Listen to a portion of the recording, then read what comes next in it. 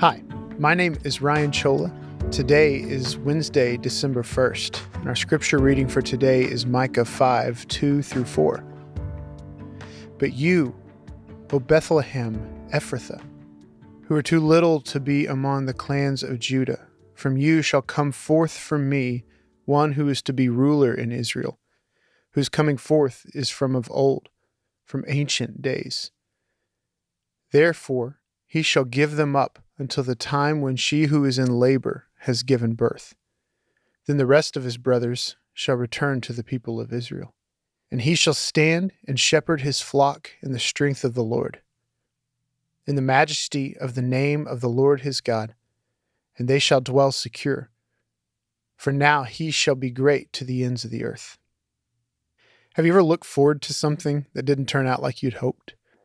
Maybe it was a vacation, a purchase, or a season of life that held so much anticipation that you got excited every time you thought about it. And then when it came, it just didn't live up to the hype. Years ago, I heard Chip Jackson tell a story of buying a convertible during an especially difficult season for his family, just because they needed to have fun. My wife, Brooke, and I did the same thing in 2020. Since high school, I've wanted a Jeep Wrangler. And since then, every time I needed to trade vehicles, I made some attempt at buying one, but it was never practical. So this time, we threw out practicality and bought a Jeep. I finally had the vehicle I'd dreamed about for over 20 years. And we had a lot of fun with the top down and the music loud, but guess what? Summer in Northwest Arkansas is hot, and kids get louder when they're crammed in the back seat. And at some point, while getting sunburned at a stoplight, I realized that a Jeep was not what I hoped it would be.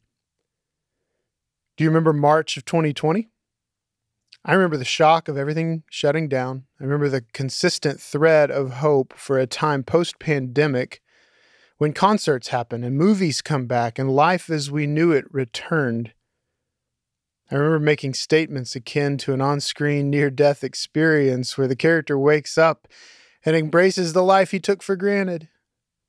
We all looked forward to that day so much. Many of us thinking it was right around the corner. Then, as the pandemic took its course, we realized that life as we knew it may not come back the way we thought, at least not overnight. And as this reality sank in, hope dissipated. We've all heard, many have said, and some have believed that Jesus is our only hope. Yet, we continually get our hopes up for almost anything but Jesus. Micah speaks today, just like he did 700 years before the birth of Christ, and calls us to raise our gaze. He calls us to look beyond the temporary afflictions and temporary hopes of this world to a new kingdom. A kingdom where, as Micah says, he shall stand and shepherd his flock in the strength of the Lord, in the majesty of the name of the Lord his God. And they shall dwell secure, for now he shall be great to the ends of the earth. It's a message of hope for the poor, marginalized, and oppressed. A message of hopeful repentance and restoration for those who have aligned with power. You don't have to live too long to experience the hopelessness of hoping in our world's systems. Today, let's repent from our half-hearted, nearsighted hope. Jesus is our only hope. He will reign, and his kingdom will be one of peace. Let's fight against hoping in anything but him.